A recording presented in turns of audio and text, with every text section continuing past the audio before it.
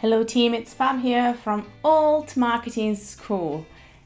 I have a question for you right now, and that is, what would happen if you could market to hearts and not brains? What would you think would happen if you knew that you could make the world a better place with positive impact marketing but putting purpose and results first? If you want to find out, then come and join us for the Alt Marketing Certification, our 6-week digital bootcamp for professionals who want to do marketing differently and advance their career along the way. Join me and our 6 incredible teachers to learn how to advance your career with confidence by applying effective systems and frameworks to the latest trends. The next cohort is coming up soon, so I would love to have you join us. And all you have to do is apply to join at altmarketingschool.com/learn. Go to altmarketingschool.com/learn to apply for the next cohort of Alt Marketing School certification. Hey, legendary human. Yes, I'm talking to you. Love the show? Why not joining hundreds of creatives already part of our collective for monthly masterminds, challenges, masterclasses, and so much more? We help creatives make a positive impact in the world with their message and their content. So give your creative work the visibility that it deserves. Find out more about how to get involved in the show notes of this episode.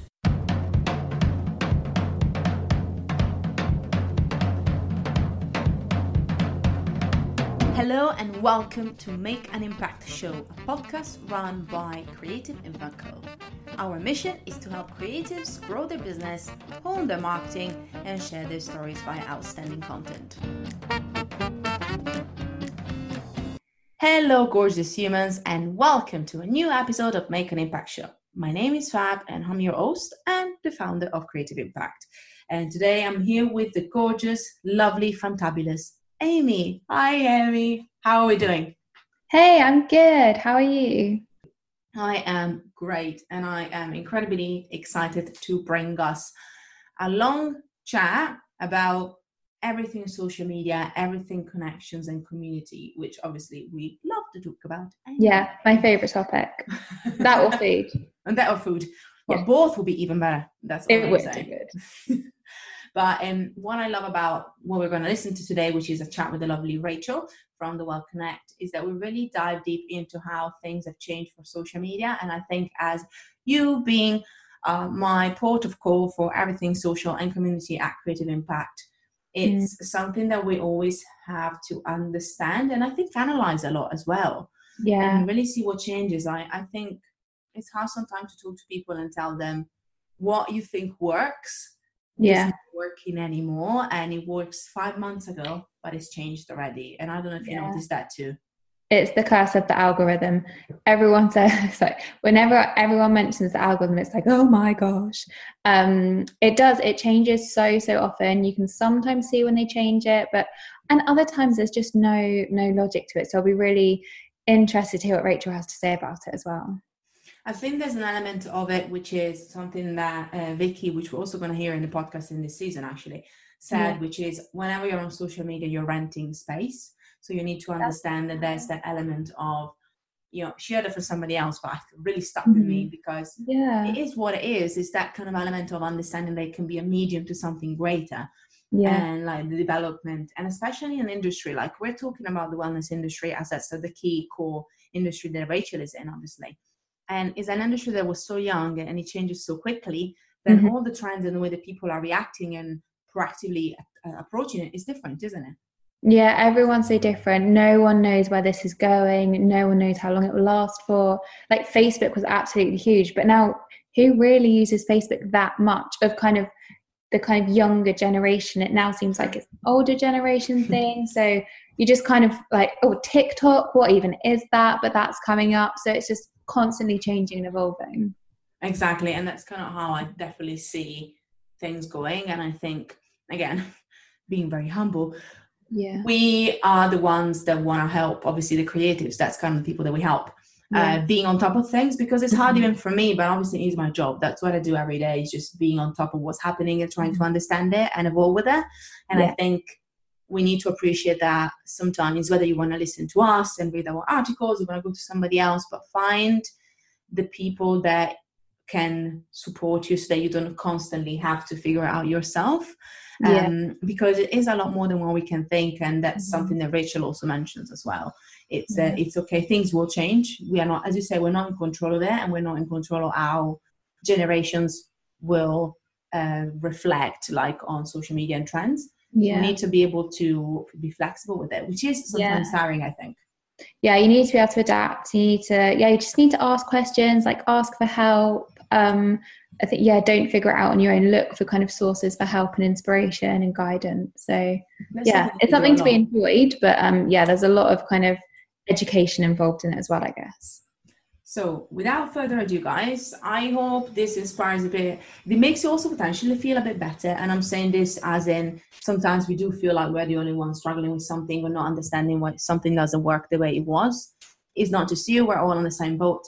I promise it's going to be a fun ride. Nevertheless, if you enjoy yourself and you do it with a higher purpose and a bigger mission, whatever that is, you really can feel like, well, at least I am supporting other people in one way or another. So you're not alone, and hopefully we might chat with the lovely Rachel, where we actually, fun fact, hijack a meeting room and like hide in it, hoping that nobody will see us. So there's a bit of like hush when we're getting in. But I really hope it inspires you to get something practical out of it, and also remember that it's okay to learn and change and experiment. Amazing. Thank you so much. Enjoy this and let us know what you think. Bye.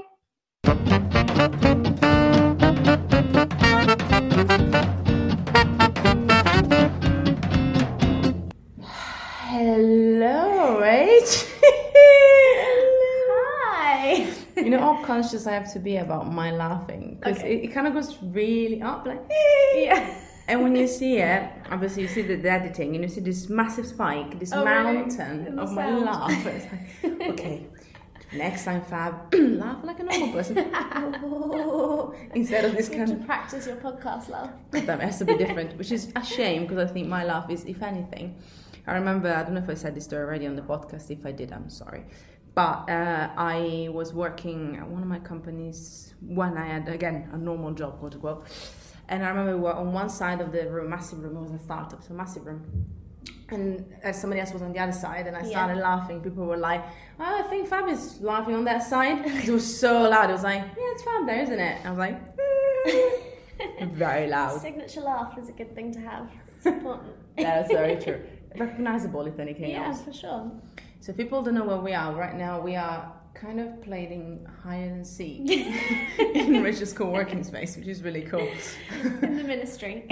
Just making sure that if anybody comes around, we're going to be like, hello. We're just going to we can just stand still, pretend to be like mannequins. Just fit into the background, for sure. Just think that okay, no, that's fine, or really creepy, we're going to move on. But that's the line for the podcast On The Go. Talking about on the go, you just came back from being on the go. I did, yeah. I've just got back a week ago from Dubai.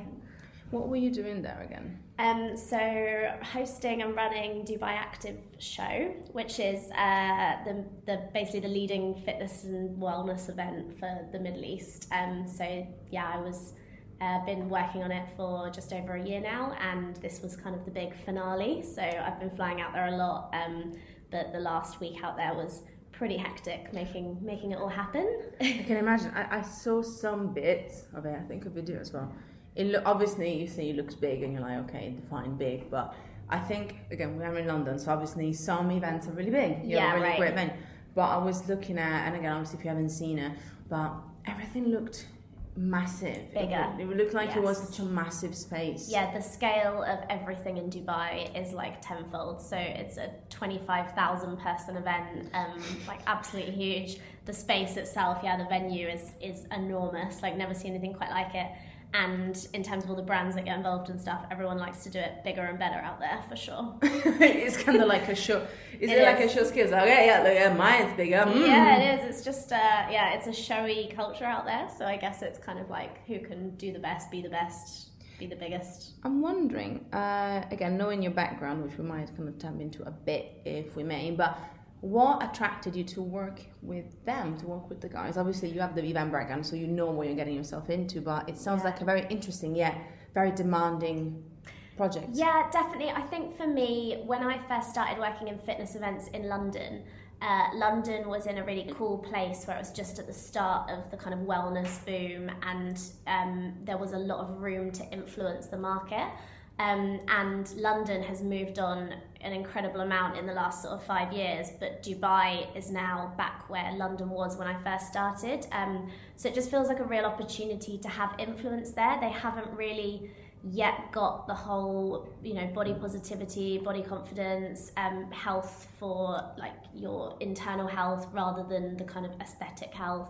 So there's a lot of room to shape and mold the kind of messaging there, which is something that I want to do because I feel like globally the kind of London boom needs to happen really. Yeah, that is very, very true. And I think, as you said, it's just we took a long time to understand the different elements of fitness. At the end of the day, a lot of it is fitness. Now, when it comes to aesthetics, it's mainly fitness more than nutrition or anything else. And I think we, as you said, were pretty much at the forefront, aside from obviously you go US and there are obviously some buzzwords like self-love, and so it kind of expanded, and it's good that it's also in the culture, because I would say that like when it comes especially to its small little bubble, London definitely expanded much more and much quicker. Yeah, definitely. I think the London fitness market is like the most unique in the world. Like, I mean, the fact that it's London specific, which is such a small city, as opposed to the US where it's a much kind of more bigger generalized kind of wellness scene. But a lot of countries, from my experience this year working kind of globally, are looking at London as an example of what we want to do across the rest of the world. Can I ask you, kind of related to this, I was thinking about, making an impact. It's kind of like what we want to help people doing, obviously, with their content and I guess with their message. So a message can come in so many ways. Obviously, events is a bit of a different beast. I do them too. Less, definitely fewer events, but still. But I'm wondering, as we said, we're kind of, I'm going to do quotation marks, privileged in London, where we can say, okay, we got the basics now. As you say, we can look at, diversity, we can look at inclusivity and all these things. We can start with that. But I'm wondering, what if somebody wanted to, whether it's an event or, again, you also do some elements of social and kind of obviously, right?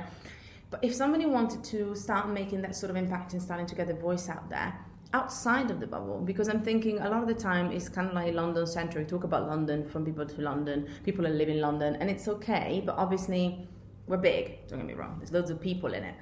But obviously, especially my, the community and the collective that we created, it's bigger. The people that we all know. Right. Manchester, even if you think just the UK, and I'm kind of wondering what do you think? This is more probably your opinion than anything else, but how can people actually stand out in places where there's not as much, obviously, opportunity, I guess? I think the main thing that I always say is that everyone is an influencer, and I don't really believe in the whole influencer label, because I actually think that so many people that I've met across the UK and across the world are influencers in their own right, whether they have a small group of 5 best friends who are really following what they do, or whether they have 30,000 followers on Instagram. It's knowing that you have your own audience and your own kind of way to reach out, and kind of communicating the messages, following your own sort of brand message, I guess, through everything that you do in your own community. I think this year there's been some great movements in terms of events launching. I know that Live Well, who launched in London, are now launching in Manchester, which I think is great. Seen on Screen, one of my clients, have launched School of SOS, which has gone all across the UK now. So they're doing classes in Liverpool, Manchester, Edinburgh. They just launched, so all over the UK, which is kind of bringing that London fitness scene out to them. True. And then you've got your F45s who are franchising everywhere. So I think that there's more opportunity is growing. I think it's been a bigger beast to tackle the rest of the UK, and London's been kind of an easy way in for brands because it's already there. But I think that a lot of brands and events and businesses are waking up now to the fact that there's so much more out there and so much more influence to be had outside of the city. Like just dropping the word influence again. I like that. Yeah. Yes, girl. But it's true though. The influence. It's true though, and just to kind of piggyback on the idea of influence. And by the way, I do apologize because you would hear potentially a tiny bit of the London sirens. I call them the London sirens because it can be anything, but there's always a couple coming through, just in case. But yeah, it's just thinking about the fact that, you know, influence is one thing, and now because of the association that we have with the word influencer, he has lost a bit of this demeanor, which is, to me, is kind of sad. And obviously when we were doing the rebranding, we were thinking about the word, how to call our people.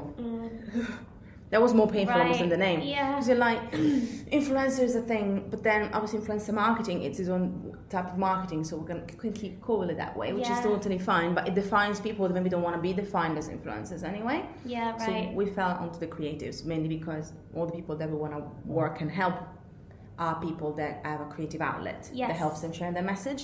But I think we need to appreciate that some names like blogger, you can call yourself a blogger, influencer, has been almost given before it was taken, if that makes sense. Right. You're an influencer, but nobody says, I'm an influencer. Most people are like, don't call me influencer, and that's probably one of the reasons why we decided is like, let's give, you know, a different term that people can use that are quite proud of. Yeah, definitely. I think for sure. fascinating. I mean, I love the word influence because I think it is so important, and like it, as I say, I think that I really believe that everyone needs to know their own personal influence and know that they can have an impact, make an impact through their own audiences, whatever they may be. So I think it's really important, but it's just, I don't think it's all about your social following these days. I think there's a lot more to it than that. And I guess that's where we, as you say, that's where sometimes we get stuck. And I think, and again, coming back to this, obviously talking about more the creatives, but I think in general, anyone who wants to put themselves out there. Have you seen, because I know that you also work and collaborate, have a relationship with some influencers. It was like a very big inverted commas, like influencers flowing down. Do you think that in a way actually their audience, let's put it this way, number of followers, but their audience, the size of their audience, do you think that sometimes almost makes people a bit conscious? And like, oh, my audience is not big enough, I don't know if I can do this. Or Yeah, I think it definitely holds people back. And I think that we've put too much focus on it really over the last sort of 5 years. And I think for a while the industry really did idolize a high following, and you know, in terms of like brand associations and everything else, it was what everyone wanted. But now most of the brands that I work with, if they are looking to work with influencers or people in the industry, it's much more about how engaged that person's audience is, what they're doing to work directly with their audience, and how credible what they're putting out there is really. Because you can have 100,000 plus followers, but if you're not putting out credible content that's going to represent a brand or an event or whatever it might be, right, then there's no point in kind of working together. I think the messaging has to be right for sure. Because as a partnership, obviously you are, or sponsorship, whichever you want to call it, obviously you're associating yourself with the brand, but the brand is associating itself with you. Yes. So it kind of works both ways. And exactly. I think sometimes we forget that, I think. Yeah, for sure. And I also think the other thing that's come on a long way is people, you know, buying followers and all of that kind of stuff, which certainly I've seen is a factor in Dubai. It's something that actually is quite a big thing out there. So you have to be quite careful, because just because someone has a high number following doesn't half the time mean it's a genuine audience. So you really kind of have to vet those channels that you're using and see, is the engagement there, and is that an engaged community audience, or is it just a following? You know what, it's kind of funny, but the amount of tools, more reliable, because there was quite a few, but the more reliable tools are coming out just to help you understand who your audience is. Yeah. Because again, you can see obviously on Instagram the basics, and everywhere else you can see, but I think, and this is obviously me, but from social media person to social media person, the fact that you can, most people, first of all, it's really tricky with Instagram. It's not like they don't want to delete an old account, but they just forget about it, just delete the app or whatever you do. Right. Forget the account. And because I deleted an account that I used just to kind of almost save a name for the rebrand, and I wanted to delete it and I couldn't do it on my phone. I had to go on the login on the desktop to delete it. They make it more complicated. And it sounds really silly, but obviously it's not in the interest of Instagram, which I think is also why sometimes your followers drop, because you just delete inactive or unused accounts. But it doesn't happen as often if you scroll through a long time for us. But if you scroll through, I checked a couple of accounts, they were gone. They were like, last post in July 2016, and I'm like, oopsie daisy. So I don't think we remember that. I think that my slight concern about the way that it's gone in terms of Instagram and what they're now doing to sanction and to kind of change the algorithms and everything else is I don't think it's supportive of the little man, so the small businesses that are just starting out in this space. I think it's the people that have kind of had the luck in the space, that the people that came a while back grew a following, built a brand, whatever it is, and have kind of already got that. But anyone, entrepreneurs starting new businesses or bloggers starting new kind of small Instagram accounts, aren't really being supported in growing those accounts because of the way that the algorithms and everything are kind of working against them. Do you think it's also a case, and again, here is marketer for marketer, I guess, but an element of Instagram really wanting to make the money from the small businesses and be like, if you want to get the spotlight, if you want to be seen, boost your posts. It's only 20 quid. What can it be? Yeah, I think that's definitely the way that it's gone. And now that Facebook owns all of them, owns everything. I can't even, probably owns this room that we're sat in. Sorry guys. Facebook owns so much. That, again, it all seems to come back to Facebook advertising budgets and, paid, certainly brands that are paying to promote posts are the ones that are increasing their followings through doing that. So, it's tough. I mean, I don't think that's necessarily the right way, but obviously for Facebook and Instagram's point of view, that's how they make the money. Exactly. I think the problem is obviously quantity over quality, and quality over quantity is kind of like the catch-22 of obviously having as many users as possible because there's a massive database that they have. I'm trying not to geek out too much here because people will be like losing them, like, fab. But it's true, like the amount of data is invaluable for a tech startup, and obviously that helps. And you want also to get people engaged, and this is why they created the algorithm, which, whether you, as you say, we like it or not, is trying to mimic human behaviors. That's kind of what it's doing. Obviously, it does it in a way where it's trying to predict, and therefore it will hide some things because it thinks you're not going to be engaged with them. And then if you're on the other end of the spectrum, you're like, I am the person that you're hiding. What am I supposed to do? Right. So that's the thing. So in the element, is almost trying to make a better experience for its users because of the sheer amount of content.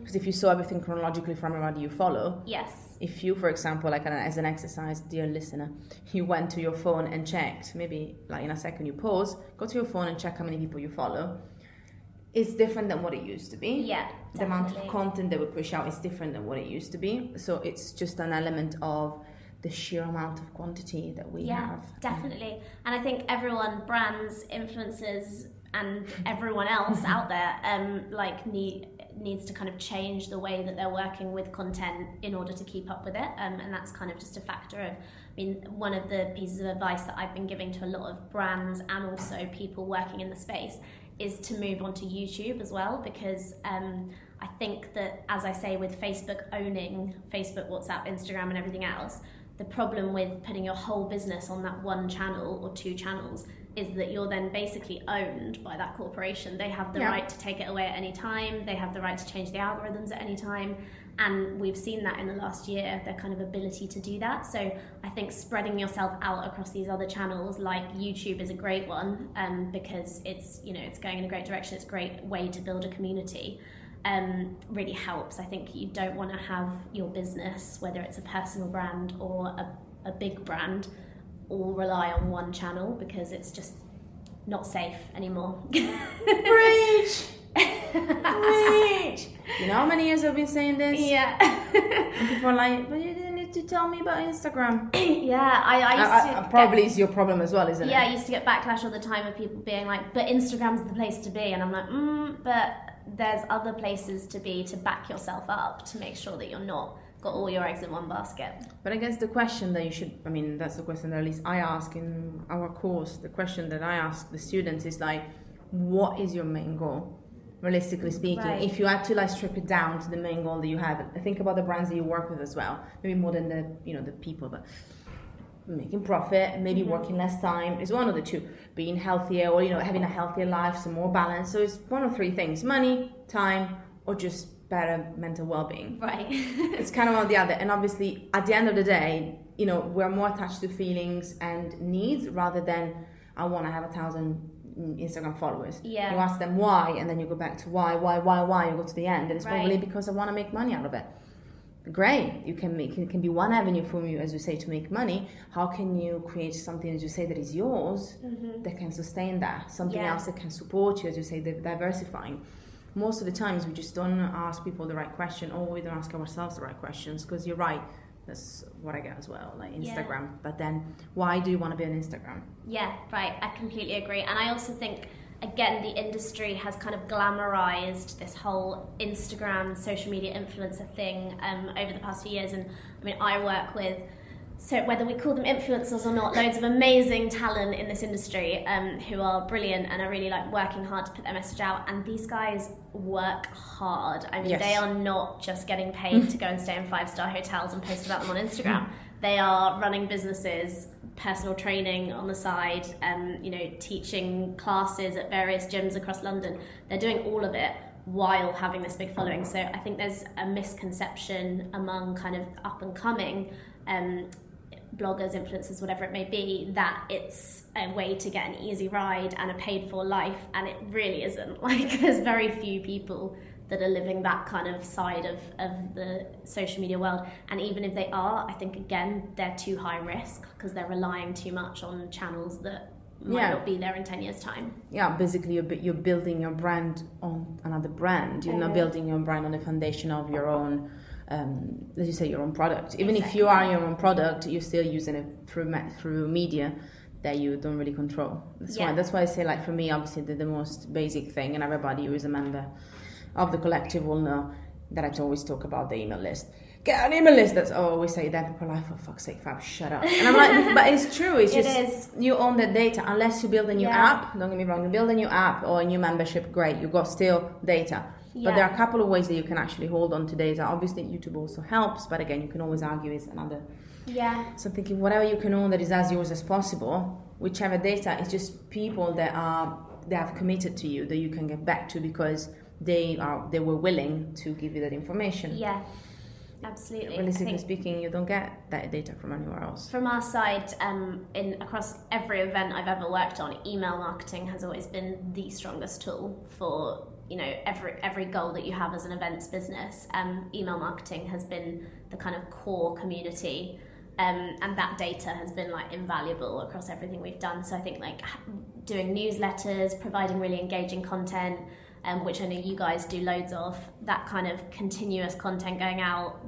Podcasts, again, is also a great way of doing it, but just kind of keeping people engaged and giving back to that data and that community rather than just selling to them, essentially. Can I ask you, actually, I'm curious because I think I know the answer, but obviously the expert. Would you say also that, because I know a lot of people are wondering about this, being in events, that obviously what is the channel, that's the one. What is the channel, got it wrong, that you think works best when it comes to getting people to take action, put it this way, selling tickets? Tickets. Because I want people to think right now what they think it is, and then I want to hear your answer, because it's kind of interesting to see what people perceive nowadays when it comes to like, how I want to sell tickets, that's what I'm going to do. Yeah. Because I think it's one of the simplest call to actions you can have. Yeah. It's one ticket, bam, but... Definitely. So if everyone's done thinking, definitely number one is email, 100%. So it's absolutely, whether it's your own database or really like good target partner databases that are really relevant to your demographic, single emails have always like sold the most tickets across every event that I've ever worked on. And then second to that is social media, and that's a mix of paid social advertising. I mean, we've worked with certain partners in the past and certain really credible people in the industry who have such an engaged audience on social media that they can do a post and sell a load of tickets, which is amazing. And for those, that it's absolutely great, those audiences that they've built. But the foundation is an email database, and I would always kind of say that it's something that a brand needs to grow for themselves before they launch into the kind of events world. I was going to say, actually, because I think as a personal brand, almost you kind of thinking about a bit more because you think you have content to share. But then some people, for example, if they are creative but not necessarily as constant, or they don't want to push their Instagram, a lot of people think, well, why would I create a newsletter? Why would I create a database if I'm not a blogger? That's usually what I get. Like, if people are bloggers, I'm like, I'm going to share the content, it's fine.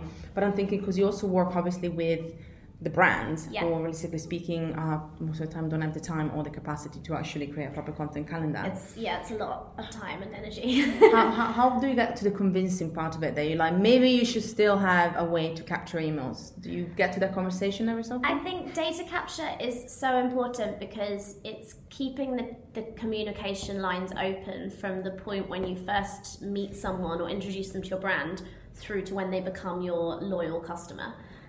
So posting on social media is one thing. Because of the algorithms and everything else, the same audience might not see that post recurring, and there's a very good chance they'll miss that post.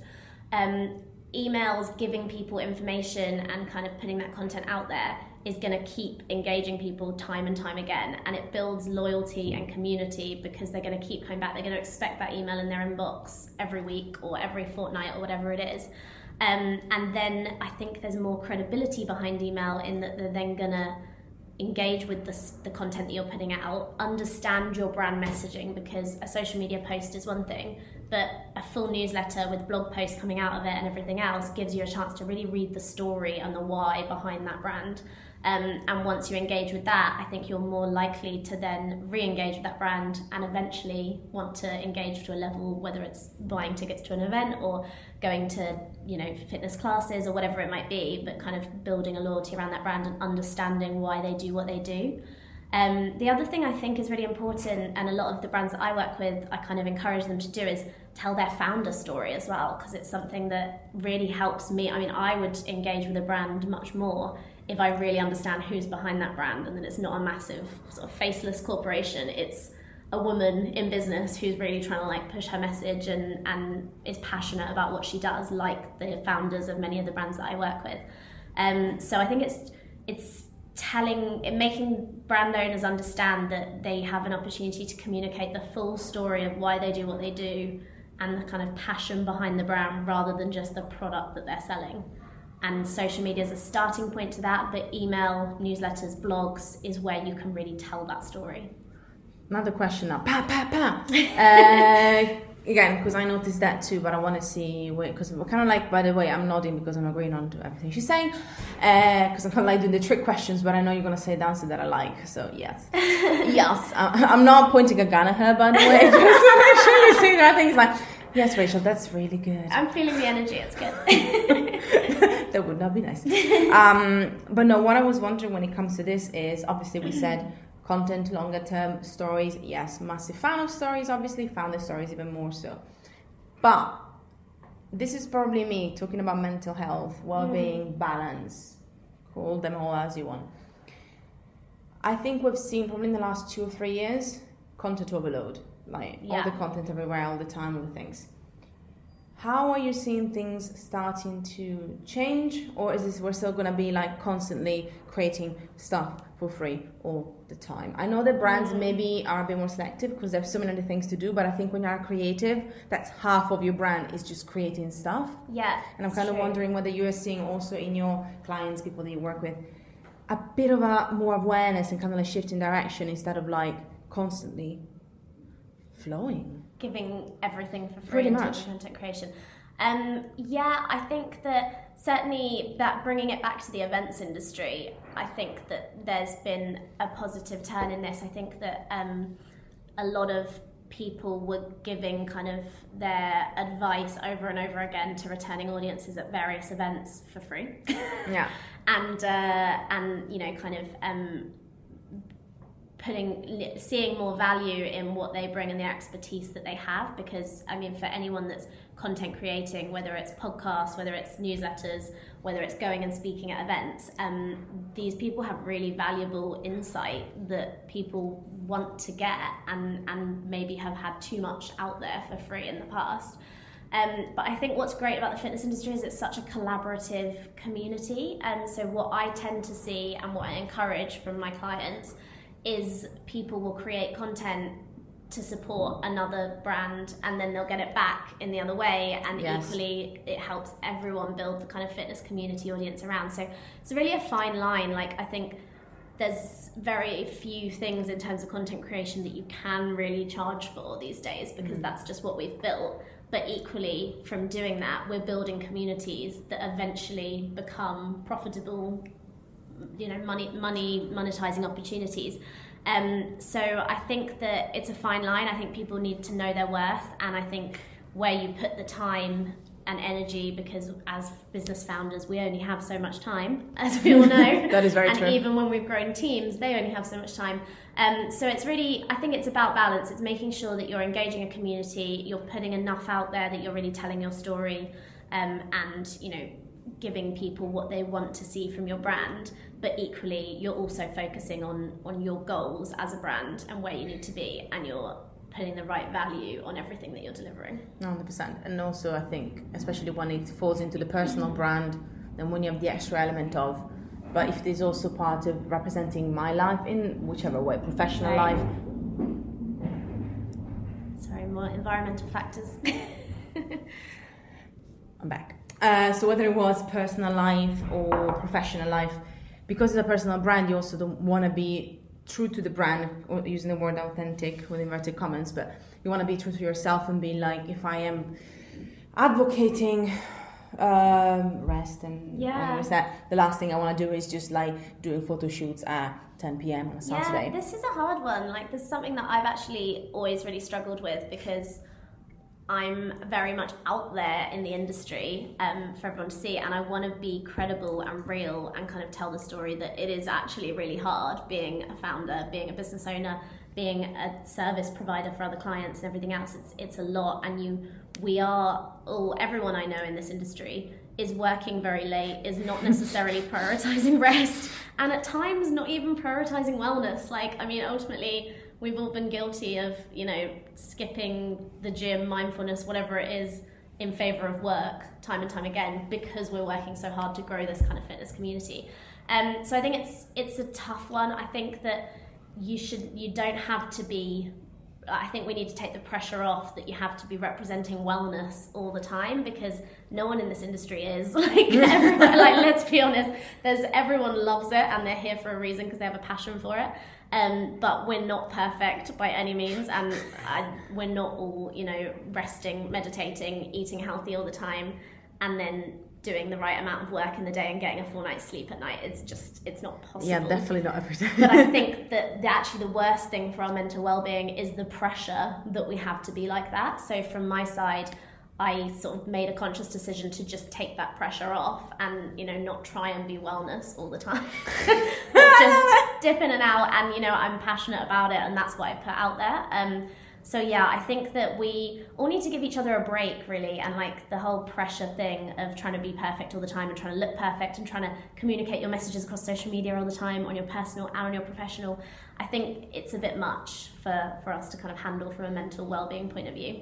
That's a really good conversation that I think is just going to get stronger, which I'm really excited about. Because I think we forget that in a world where most people are either freelancing, creating a business, working for themselves, splitting between different remote jobs. It doesn't really matter. We're still very much wired in professionally, personally. So it's good that we can actually find that way to be honest with ourselves. Not screw everyone else, but put yourself first in that way and be like, not even others, but be honest with yourself. What makes you feel? Yeah, totally. I think, certainly I run the business, the Well Connect, but I'm servicing other clients. And 9 times out of 10, the Well Connect Instagram won't get posted on, because I'm prioritizing those other clients and everything that I'm working on. And I think that's okay. I used to make such a thing of that in my head, but actually we only have so much time. We can only do so much. So as long as you're being true to the brand in what you're doing and looking after yourself and your clients and whoever else you're working with, I think it's all you can do. That is very true. Yeah. So I have the last question. Yeah. The hardest one. Oh gosh. All right, ready? Okay, I'm ready. She's looking at the door now. It's like with one eye, every so often. If you could have brunch with anyone, dead or alive, oh my gosh, who would this person be? I know, right? Wow. Who would this elusive person be? That is such a good question. There is literally so many. She's going to have an event for her lunch. It's going to be a brunch event with 70 people. Yeah, someone that I'm actually newly fascinated by is actually Bonnie Parsons, who's the founder of Scene on Screen, which is one of my clients, introduced me to this female politician in the US who's like, I think she was like one of the youngest women to get into Congress. She's known as AOC, it's Alexandria Ocasio-Cortez, I never say that right. But since Bonnie introduced me to it, and again, this is just babes supporting babes, passing on each other information, I've been doing so much research into her and like watching her Netflix documentary, which is called Knock Down the House, I think, which is really fascinating. And I think someone like that I would love to just take for brunch and just like really talk about the ins and outs of, you know, US, UK politics, everything that's going on, and the kind of role of women within that. So I think from that side, I mean, in addition to that, you know, Michelle Obama, I would love to take out. Who else we got? Oprah, absolutely. Oprah's like one of my soul inspirations. I love it. So yeah, basically just like badass feminist women. I love it. That you got ready for you guys. That sounds lovely. I love it. But yeah, that is a hard question because there's a lot. For sure. I could write you a whole list. I reckon. So you're restricted yourself, is that what you're trying to say to me? Yeah, I have. Yeah, there's many more. I've already given you 3 and you only asked for 1, so. That's right. Over delivering. I like that. There's way more for sure that I could, but yeah. It's a good question. Thank you very much. Thank you very much for being with me. Should have prepared for that one. Now, that's the beauty. You don't want to prepare for it. You want to see what comes up because people actually think. Somebody literally looked at me, panicked once. They're like, I can't think of anyone. Literally, I can't think of anyone. And I was like, it's okay. And then somebody came up. It's one or two. Either you get everybody in your head or nobody, and then something pops up. Yeah, right. So yeah, so true. It's better this way. That's a good one. Thank you so much for being with me today. It was lovely to have a chat. Thank you for having me. Pleasure. Thank you so much for listening. Don't forget to check our show notes for more juicy goodness about this episode. If you loved it, please take some time to give us 5 stars on iTunes. And make sure that you let us know your ha-has and takeaways on Instagram at Creative Impact Co. Also, you can find out more about us on our website at creativeimpact.group.